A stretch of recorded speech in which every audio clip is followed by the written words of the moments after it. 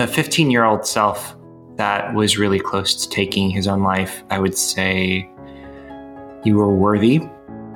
You are enough. You will get through this. You are loved and you will be loved.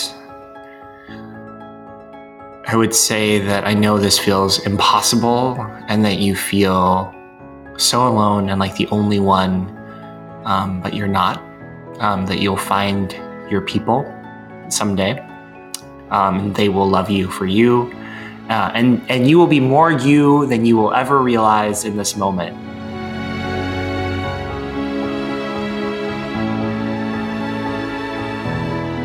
Welcome, everyone. I'm Sam Sebastian, and you're listening to How Are You Doing Really? In today's episode, I'm joined by my friend Chung Hao Fu.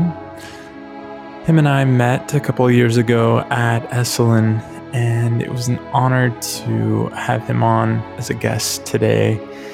We got to talk about a number of topics, as you'll hear, just varying from personal experience of COVID, living with family at the moment, and sharing about personal experiences that he had growing up and how that really led to him finding his way into education and working with a nonprofit organization, Leading Educators.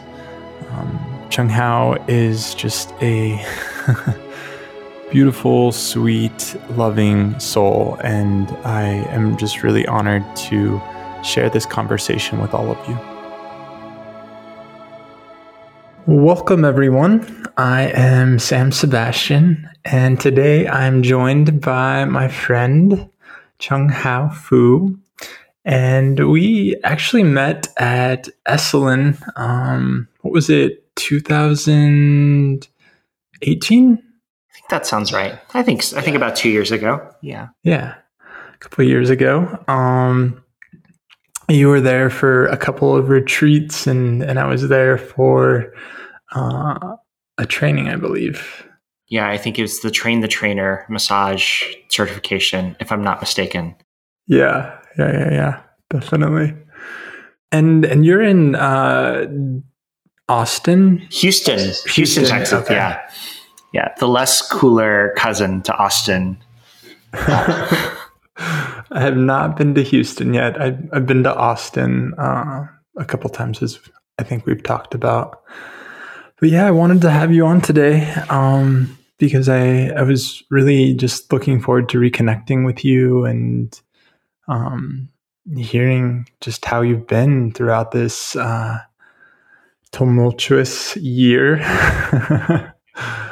Yeah, well, I'm honored to be on, and this has been such a delightful show, and I feel like you do such a beautiful job of creating space and empathy and just kind of creating a place for kind of just hear how folks really are doing in this time. So excited to be here, excited to talk about anything and everything that could be interesting for folks. And to see how you're doing too, really, Sam Sebastian. Thank you. I wanted to also just put out there that you are an educator and a nonprofit leader. You're not the CEO of the company that you work for, is that right? Yeah. So I lead an education nonprofit called Leading Educators. And our role, we partner with school systems across the country to design and facilitate the learning for teachers and principals and district leaders. And as you can imagine, there's been a lot that's been in motion the last 9 months to really think about how we support schools and school leaders at this time. Yeah. I mean, there's so many new things to have to navigate during this time. For sure. Thank you for doing that work. And I definitely want to hear a bit more about that at some point. How about we just begin with just what's up for you today? How are things? What's present emotionally? Yeah, well, I was all primed for the "How are you doing?" really, but I'm excited to talk about that. What's going on today? So today we actually have so my husband Marcus, his parents are with us today because his dad is a cancer survivor, but currently also getting treatment for a stage 4 lymphoma. So they come, as many of our friends have come. They come to Houston because we have an amazing medical center and a really amazing cancer center in MD Anderson. It's where my mom was treated for cancer as well. And my mom, you may know, lives with me and my husband. As she was getting older, it felt really like a privilege for her to want to kind of live with us. And so we have this home where it's kind of multi-generational, and we've got space, and there's also kind of the ability as a extended family to take morning walks together, to take meals together. And I think it was such a blessing. We did this about a year ago as her health was not in the best shape, but given the pandemic and given the all of the stress that's happening with the election and the overt systemic racism, it's just been amazing to have her close by. And so that's what's here. It's a day of family. That's all around the house right now. Some things medical, some things just enjoying each other's company, and there may be some food delivery happening by me any minute as well. But that's what's going on here. And I would just say, such a privilege to be able to work with educators and to be in like doing important work at this moment that feels vital, and also just a lot of, I would say, stress each week trying to figure out what it is that we ought to be doing in like really uncertain and changing circumstances, and try to meet the moment.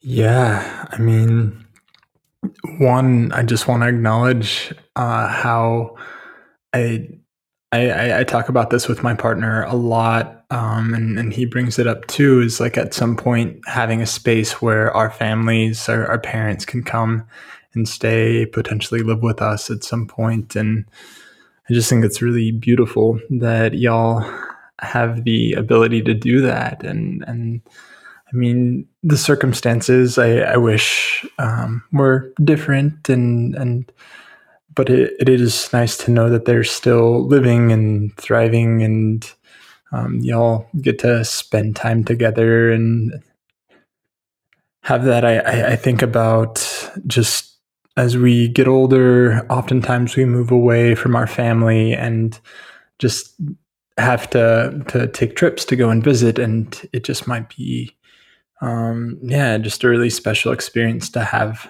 family so close by. Yeah, totally agree.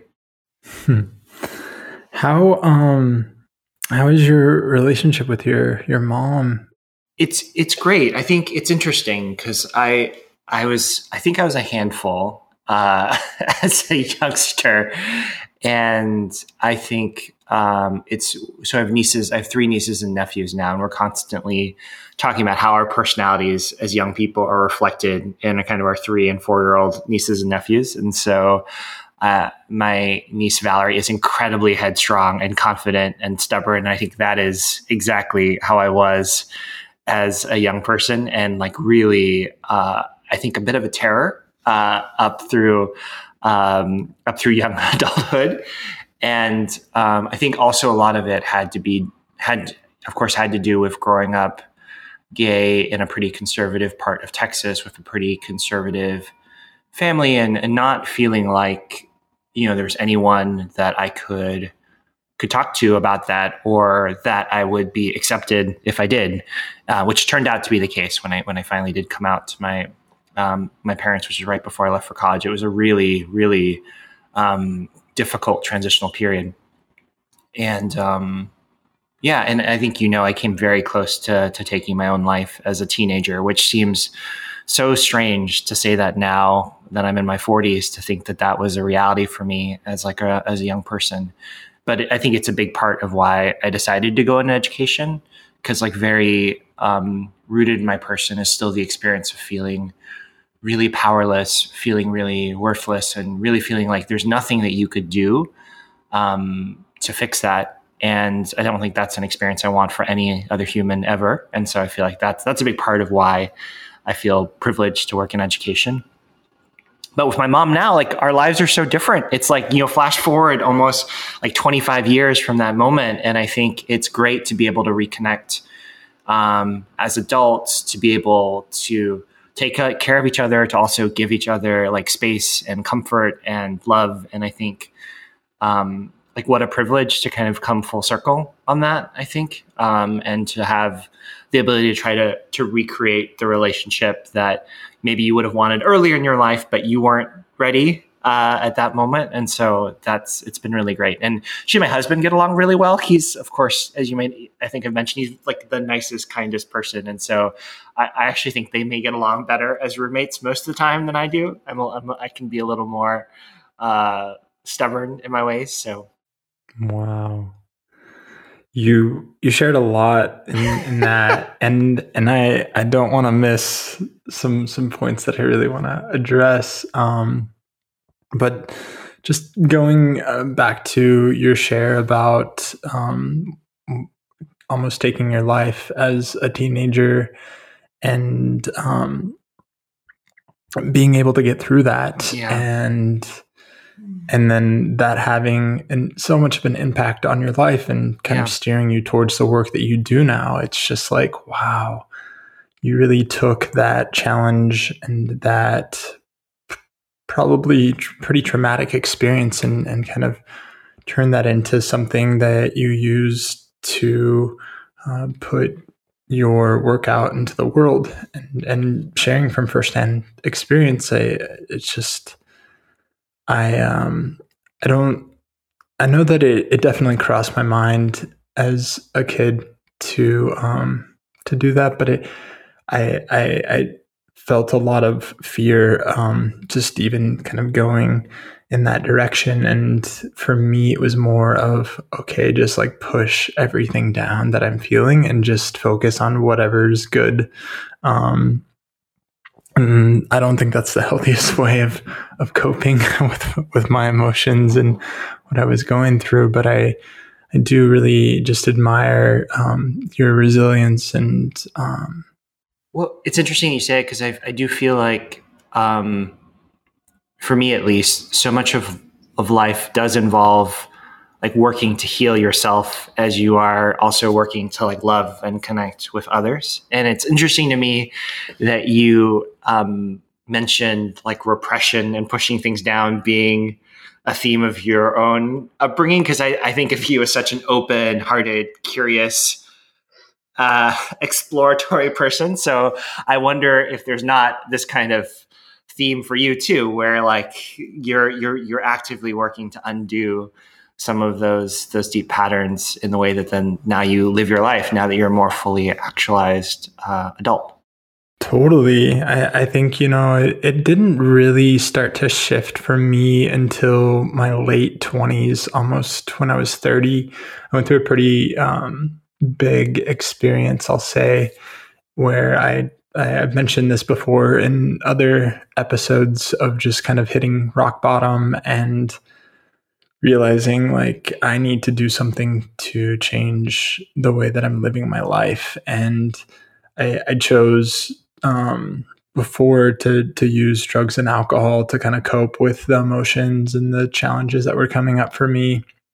And I was able to find various practices such as yoga and meditation, and also therapy being a huge support in this process. And to this day, I'm still in therapy. I've kind of gone in and out of seeing a therapist. And as you know, and we've worked together, I've studied the Hakomi method, which is a somatic psychotherapy method. And I really just, I feel like the work that I'm doing in myself is really impacting the work that I want to put out into the world. It's where I feel the most excitement, the most charge, and it's been really healing for me to just support others through their own healing process and continue to go through it on my own.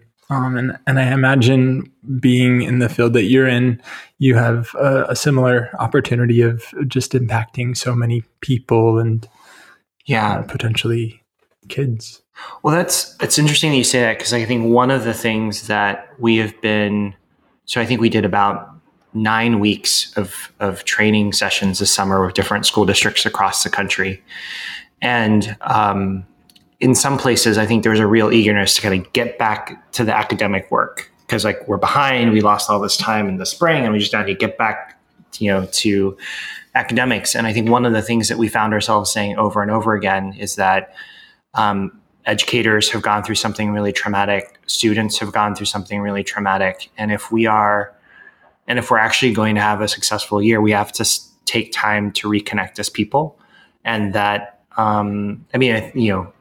everything from check-in circles to deeper experiences to kind of reconnecting to personal narratives to kind of telling stories were things that we spent a lot of time building into our summer learning, the Summer of Educators, because we felt like we have to create spaces for teachers to feel whole if they're going to be able to create spaces for kids to feel whole. And obviously there's no substitute for being in person, but over the last few years, I've been really, pleasantly shocked at how much connection is possible through something like Zoom or through conversations. And there's a lot of spaces for people to open up and to connect and to reexamine how they are and why they're doing the things that they're doing. And I think that we can't miss that people have felt isolated and lonely and afraid, and kids most of all. And I think that there's so many conversations where kids are feeling confused, feeling like they've lost a year of their life, feeling angry, feeling isolated. And so we have to find ways to support our educators in making time for that to be the reality of the school experience too. And I think some teachers are like leaning hard into that. And I think in other places, there's just less permission and less modeling of what that could look like. Yeah, I think in a time like this where there is a lot of isolation happening and the lack of ability to meet together in groups and just for kids to go to school and be with their friends and be in that environment, they need some sort of connection to kind of anchor into as we go through this time, because there's students who weren't able to graduate with the rest of their class, or just missing those pretty big experiences in people's lives, I think. And my niece, she just started high school just this past month, and I talked to her and I was just like, how's it going? She's like, it's okay. Like, we haven't really gotten into much of the learning. There's a lot of rules that they have to kind of abide by. They have to be in certain parts of the house when they're on the Zoom call. If they want to talk to their teacher one-on-one, a parent has to be present. And I know that she just wants to be like around her friends and get that like felt experience. And so I've just tried to really offer her my love and support and let her know, yes, right now it really is not ideal. It sucks. I'm sure you miss a lot of these things. And I really think we're going to get through this, and you're going to have that opportunity to eventually meet with everybody again in person. I wanted to also just talk about your relationship with your mom and that the dynamics. I mean, I notice it in my own relationship with my mom, and I'm sure for you it's different. But as I've like growing up, I can reflect on how there's very much a parental and dynamic that happens between me and her and my dad. And that it actually has like impacted the way that I relate with Finn, my partner, just because it's part of how we develop. We learn to communicate and relate from our family, from our parents. And we think about like our attachment styles are really impacted by that. And I mean, there's so much to your specific experience with your mom coming and living with you as she's going through cancer treatment. And so there's a lot of vulnerability and almost like a switching of the roles, I imagine. Yeah. And then also living together, it's just like, do the dynamics that happened when you were younger kind of come out, or have you all been able to really communicate about that and shift those dynamics? Such a great question. I think it's so one of the things is her health has gotten so much better since she's been staying with us, and I think that that's been like such a blessing. And so she had lost a lot of lung capacity over through chemotherapy and then an infection that came after. But she's walking daily. She's like feeling more active, and I think she's having a lot of meals with us. And I think it's just a different experience than when she was living by herself and frankly watching a lot of Law and Order SVU, which I think is addictive, but I don't think leads to the most positive mental outlook on the world. And I think she's just doing really well. And I think that it feels like, if I were to characterize the dynamic, it feels like people were coming to it as like more like there's an independence right now that we can then bring to intentionally creating shared spaces that we're all opting into. Mm-hmm. And my husband and I we do a lot of facilitation in our respective jobs. So we will like actively try to create moments. So we did, for example, for both of our parents, we gathered the round table and like, we're going to do a 3-hour facilitative visioning process for the next year.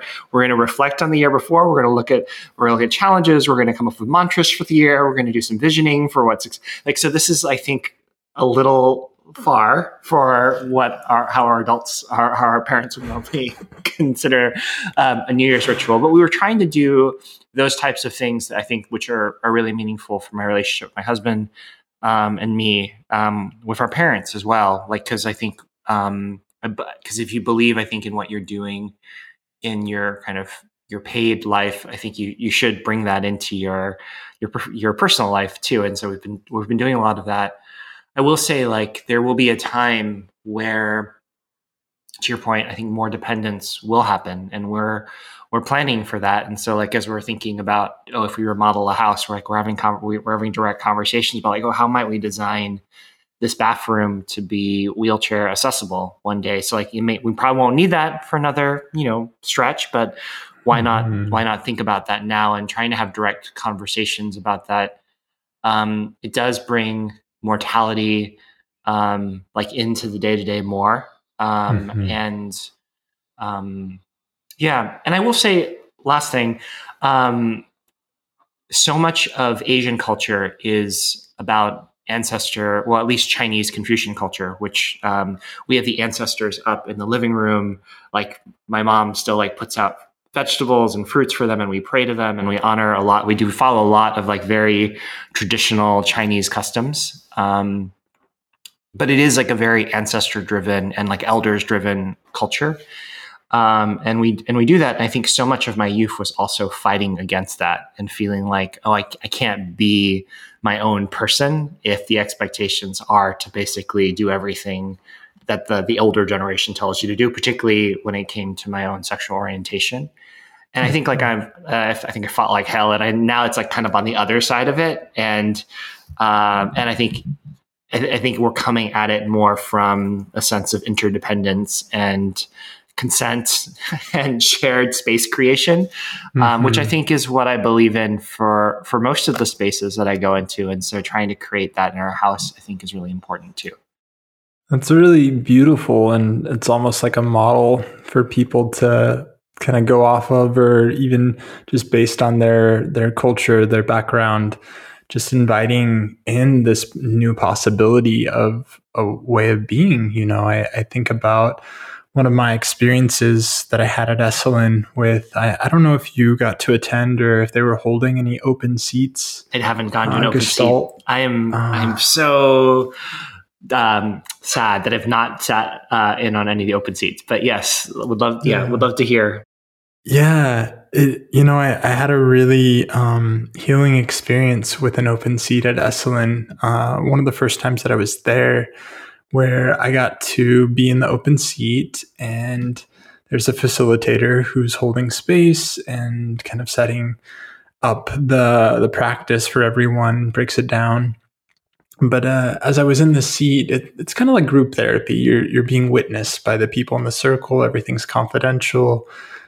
And I got to talk to him as if he was my dad. And I had a pretty traumatic experience of being hit by my dad with a hanger, repeatedly telling me, "You're not gay, you're not gay, you're not gay." And after that experience, I was just like, he's not my dad. Like I can't see him in that role anymore. And I had to like kind of cut things off. And there was a good amount of time that went between that experience and then our reconnecting. And part of it had to do with being in this open seat and getting to say some of the things that I was really feeling that I hadn't voiced to him.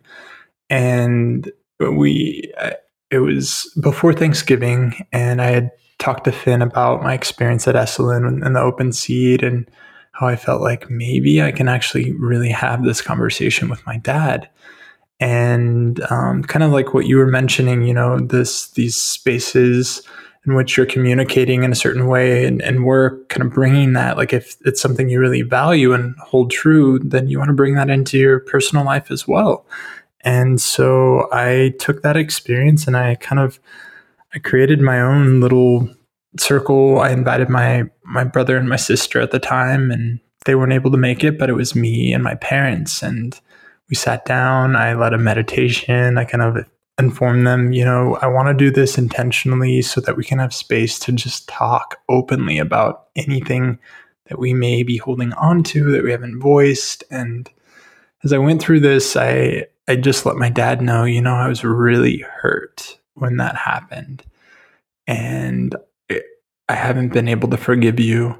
And I really want to know, like, what was going on for you, where you're coming from. And, he apologized. And he shared with me that he didn't think that I chose to be gay. And he knows that I was born the way that I am. And just never had I ever imagined him saying those things to me and apologizing, admitting that what he had done was hurtful and wrong. And it really like just showed me anything is possible. I mean, I was pretty fortunate. My dad's still alive and he was open to hearing where I was coming from. Some people don't have that kind of relationship with their parents. And so hearing you share about the ways in which you and your husband kind of set space and the tone for the way you live and communicate with your families, I just think is just really, really beautiful. And I admire that a lot. And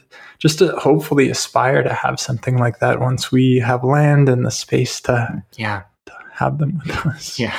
It's definitely not perfect, but it feels like we're doing our best to put our values into actions with the people that we love and are connected to, which obviously I feel like is so much of why we are here and what we're supposed to be doing, particularly in moments like these.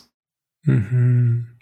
I have similar father stories, Sam Sebastian, and I feel it when you tell those stories.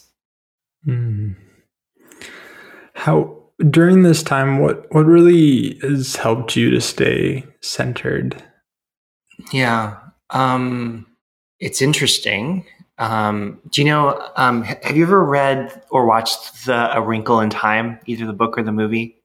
I don't think so, no. Okay, all right. So old sci-fi kids book favorite, but there's a scene towards the end where kind of the heroine is told by this magical being, like, I give you the gift of your faults. And it's kind of, it's as she's going, anyway, long story, but like the things that make her kind of stick out and that she's always been frustrated or angry about are the things that she thinks of as her faults end up kind of being a thing that really kind of saves her in this very dark moment. And for her, there are things like kind of anger and frustration and like just kind of being different. And so I say that because there are parts where I think my faults and foibles and kind of anger and frustration are actually what are driving me, to be honest, in some moments. And then there are other moments where I've been spending a lot of time, I think like you, like meditating and reading and walking and thinking, and it's like a very kind of peaceful moment. And so I find myself going back and forth between these two poles a lot. And so on the anger side, like one of the things that has come up is just there are so many stories of injustice that are popping up at this, and then obviously they've always been there, and we have a country that is rooted in racism in its founding, and it's come so I would say like this is such a turning point because we have such a moment of racist ideas being spewed by national leaders all the time. And we also have people actively working against it in anti-racist ways. And it's both. And so we've got this confluence of things happening. And I think the anger that comes out of that, I find a thing that kind of will kind of animate me and like get me up and like working in times. And I'm not a person normally driven by anger, but like it's definitely there. And I think one of the things too is like there are moments where you can see really great things happening for kids by teachers who are doing like Herculean, like thoughtful, amazing instruction in tough circumstances. And then you see things that are really not great, like from stories like where a student was sent to the police this week because he had like a Nerf gun in his house, and it was a black 7th grader. And then the teacher's response was to record it by Zoom and then send it to the police, which makes no sense. And now this child is like fighting a police record. And so, for example, in Houston, we have 11,000 kids last year who were referred into the criminal justice system. About 80% of those are Black and Latinx students. It's a big part of what my husband does is like working with educators to organize for like decriminalizing so many of the policies that exist and that disproportionately affect Black and Latinx students in particular. Like, so there's a lot of fucking rage, I think, that then like inspires, like he and I to both kind of get up and like work hard when there's a lot of heaviness and there's a lot of, okay, I'd rather kind of take the day. You're kind of like, okay, but actually there's so much that's happening that we need to give voice to be a part of, to have conversation, to create conversations around. I think it's really, it's an incredibly unique moment in our history where there's a lot at stake, I think. So that's kind of the rage piece. And on the other side, I've actually been reading over and over again a lot of Thich Nhat Hanh's writings on love. Have you ever read any of his stuff? Yeah, I've read a couple of his books. Yeah, they're. I feel like I find them really, really soothing, and I find him really wise. And I love this notion that in Buddhism, love isn't about a feeling or a connection, but rather it's about a capacity. And so, like, it's true love if you're able to engender in the other person a sense of freedom, a sense of kindness, an easing of their suffering, a sense of kind of universality in your connection, like, and obviously there are mantras that go with that. And so Marcus and I will actually use those mantras with each other a lot these days. So it'll be things like my darling, I suffer, or even like my darling, I see you and I'm happy, or like, like just kind of naming and normalizing the fact that the presence of the person that you love brings you happiness, or that like we're going to be suffering in this moment, and like you need the love and presence and touch and hug of the person that you care about. And so I feel like we do that about 5 times a day right now, because there's so much. There's just so much happening right now that's overwhelming. So I think that's been really helpful. And then the last thing I'll just say is like it's been interesting. I find myself paying a lot more attention to sensory things, to like whether it's like a scent that we really love, or like a soap or a blanket or like a bread. I mean, it doesn't have to be expensive or extravagant, but I find myself, because we are a little more sensory deprived right now, like kind of really finding little moments in my day where I'm paying attention to something like physical or sensory that kind of brings me back into my body and kind of like allows myself to be filled with gratitude that this thing exists and I get to like enjoy it. So those are some things. Again, why are you laughing? It's just I love what you're bringing into the conversation. You know, it's just like, as you were talking about the kids in the school district and the percentages of who were Black and who were Latin, it's just really saddening to hear and also enraging. And I just hear you talk about the scope of your emotions during this time, and not only just trying to focus on being really centered and calm and as if everything's okay. It's like, no, you're actually allowing yourself to feel this anger, and you're finding a really healthy way of expressing that. You're letting it galvanize you into what you're putting out into the world, and driving you to work and have these conversations with people. Because I really think it's just so important that we're having these conversations, that we're not just letting it be another thing that just slides by. You know, it can't continue this way. It's just so out of balance, in my opinion. And I almost like started crying when I heard the numbers that you were talking about. It just really just saddens me that that's what's been happening, and it's just so unfair. Yeah. Well, I mean, like one stat that we've been talking about, I think it's something like 8,000 students that our largest school district here in Houston has not had any kind of contact with since the pandemic has started, whether it's food distribution or counseling, but the district just doesn't even know where students are at times because there are so many. And I mean, I think one of the things that so many amazing school systems have like gone so far above and beyond. Like there's so many stories of principals like with Wi-Fi cards, like going around neighborhoods, making sure that every family has Wi-Fi. There have been lots of donors that have stepped up to make sure that kids have devices and laptops so they can access instruction safely. And then there's a question like beneath all of that, like why do we as a society, when we know how important technology and Wi-Fi is, like why do we wait for this to ensure that families have access to things like the internet or technology? And I think that it's raised questions about like why did we accept those kinds of gaps in access even before the pandemic, and obviously now it's even worse.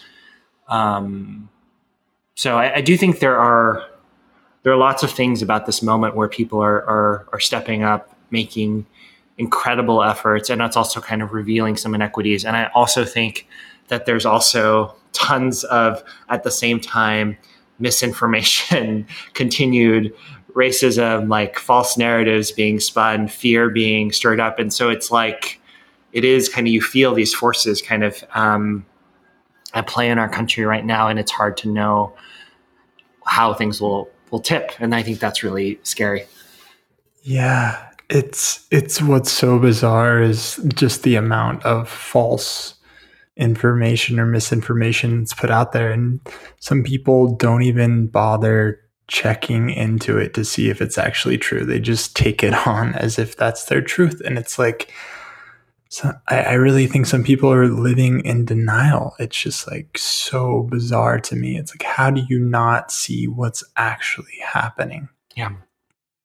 When you see videos of this violence, yeah, when there's repeatedly more and more people being killed unjustly, and people being treated differently based on the color of their skin. Yeah. and who they are.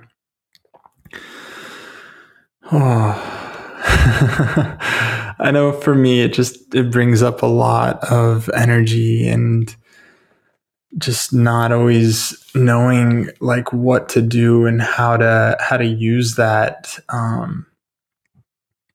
to put it to something good. Because I think oftentimes I can get overwhelmed by everything that's going on and not able to focus and kind of direct my energy in a really clear way or path. Yeah. I wanted to ask you, one of the questions that you had kind of put down was, how has your organization been working on systemic racism with educators and with your own team? Yeah, for sure. So, like I said, we leading educators, we partner with schools and school systems around developing really impactful learning for teachers, and like learning that research would suggest will transfer into beneficial instruction for kids. And one of the things we actually spend a lot of time talking about is equity and anti-racism and the internalized bias that all of us have, just from growing up in the United States. So it's not about bad people per se, but it's about kind of the smog that we all breathe in from growing up here. And I think that like the way I think about it is that like we had a country that had for hundreds of years justified bondage and enslavement of our own people, right? And so in order to justify that, we as a country created lots of racist ideas to somehow rationalize this terrible thing that some humans were doing to others.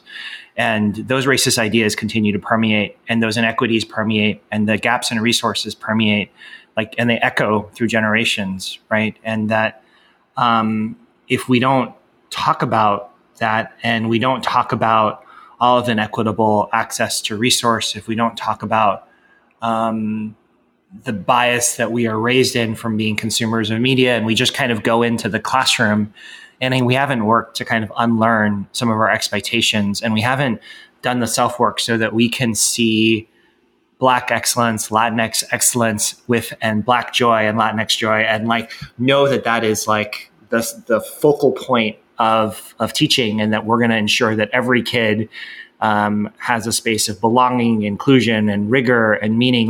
That all takes work, because that is not the dominant narrative, dominant socialization that's happening in our country. And so we spend a lot of time doing that, and we do that in collaboration with community, with often school equity leaders. We co-design and we think through how might we have the direct conversations that we all need to have, but also create it safe for people to be vulnerable. We work in a lot of places where we might be some of the first facilitators to really have a conversation about race with folks. You may not know this, but in our country, it's about 80% of the teachers are white, but about just now over 50% of the school-age children are children of color. And so there's a mismatch often between who is the race of the teacher and the race of the students. And it's not to say, obviously, that teachers and students have to be the same race in order for a classroom to be excellent, but it's that there are crucial conversations that need to be had. And so we've been working on that for a while. And I think at this moment, just feel like the urgency and need for that even more. And I think for our own organization, I think we've been having a lot of conversations internally now for the last 4 or 5 years about how we are kind of reproducing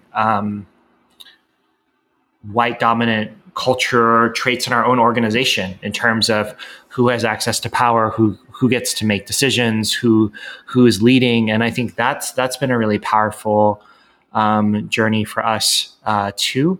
And I think we've made a lot of progress, and I think we still have so much more work to do. And I think the thing that's been really really powerful about the present moment is to just name that kind of equity and anti-racism is everyone's job. It's got to be like, we all have to feel that in every moment there are opportunities to disrupt, to heal, to connect, to think about how we set people of color up to thrive in this work.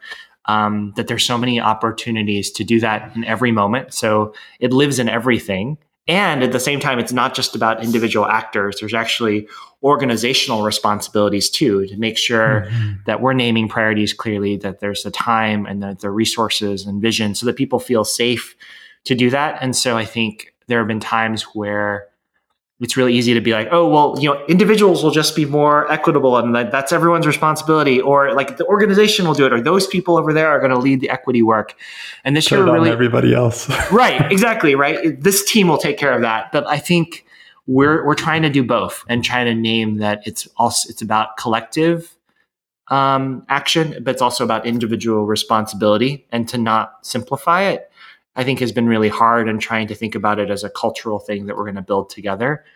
And also to just try to define and co-create what we mean by like an equitable anti-racist culture for us as an organization, and not just have it be a top-down definition, but to really ask like, hey, what will you need to feel more free, to feel more belonging, to feel more powerful, to feel more creative, to feel like you can actually do your best work for the kids and teachers that we're seeking to show up and really support. There's so much in what you just shared. I can be briefer, Sam. No, not at all. It's just the way you articulate yourself and what you're working on. It's just like, I think about, just for me, it's just like coming back to myself and knowing that I have to do this work in me, and also do it collectively, do it with people of my own race, and then also work with people in other races. And I think that's, it's really important to work as a collective on this. Like, it's not just one person's responsibility to make these shifts or these changes. I do think people who are in leadership roles have a little more responsibility on their shoulders, given their role, you know, who they are. And I think what tends to happen in a lot of conversations that I've heard, it's like blaming. It's them, you know, or it's us versus them. Yeah. And one of the things that I've talked about or I've heard talked about in my Hakomi training is kind of zooming out to this bigger perspective and making it about the we. Like, how do we, yes, these things are happening to like us on an individual level, us based on our race, based on who we are, but it ultimately, it's like, how can we all kind of drop I think there is a narrative happening in us, and just because of what's happened based on history and based on what's happened in our individual lives. And it's like, yes, there's a story. Is that the truth? Is that what we need to believe, or can we drop that? Can we see a new way forward? Can we see a new way of being? And I think that's really what I hear you speaking to. Yeah. Is like creating a new way forward for all of us. Totally. Yeah. I wanted to also, there's not like an eloquent way of coming back to this, but it's something that's just really struck me, and you're more than welcome to just say, actually, I don't want to talk about this, but I'd love to maybe just, if it's accessible for you, just feeling into that experience of when you were a teenager and at this point in which you felt like the only option was to take your own life. What would you, as who you are in this moment, say to that younger part of yourself, knowing the struggle and the pain? I feel like this is exactly the question you asked when we had a Hakomi session about a year ago, if I'm not mistaken. And I think it was really powerful, and I really appreciated that. It's interesting in that question to be able to travel back in time and to kind of see that person that you were in like a really dark moment through the lens of who you are now. And I feel like it feels like a really powerful question, I think, for everyone, because I do think like we're all kind of carrying those wounds with us into the current day, or those lessons, and that they affect obviously how we show up in all of our future interactions. And so it was such a powerful moment, Sam, when you asked me that question. And it's interesting. I actually had the opportunity to talk to someone else and ask him a similar question, and he's like, "Oh, that," and it was interesting to like record all the things that he said and then kind of share back to him. And I think it was powerful for both of us. But so the 15-year-old self that was really close to taking his own life, I would say, you are worthy. You are enough. You will get through this. You are loved and you will be loved. I would say that I know this feels impossible and that you feel so alone and like the only one, but you're not. That you'll find your people someday. And they will love you for you. And you will be more you than you will ever realize in this moment. And you will keep discovering who you are for many years, and you will be happy. Don't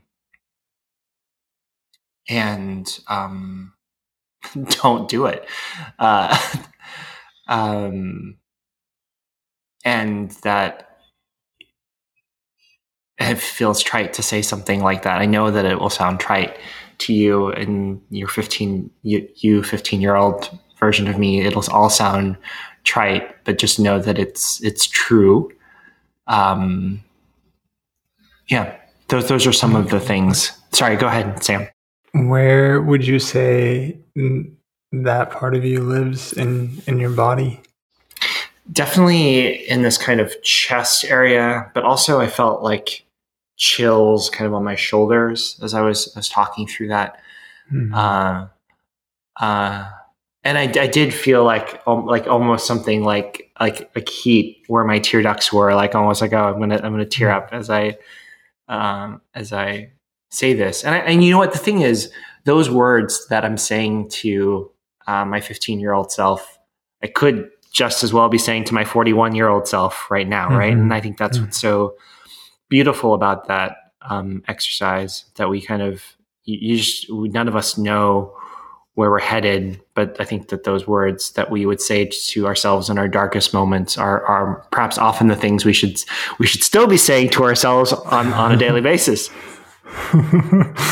Well, I think something you just alluded to is like that the parts of ourselves are always with us, you know, and it's not like they just go away. They're with us. Yeah. And I think it is important to, as we reflect on those past experiences, and if we're offering words of wisdom to younger parts of ourselves, to remember to offer that to us as we are in this moment. Yeah. Because oftentimes we need to hear that again and be reassured and reminded.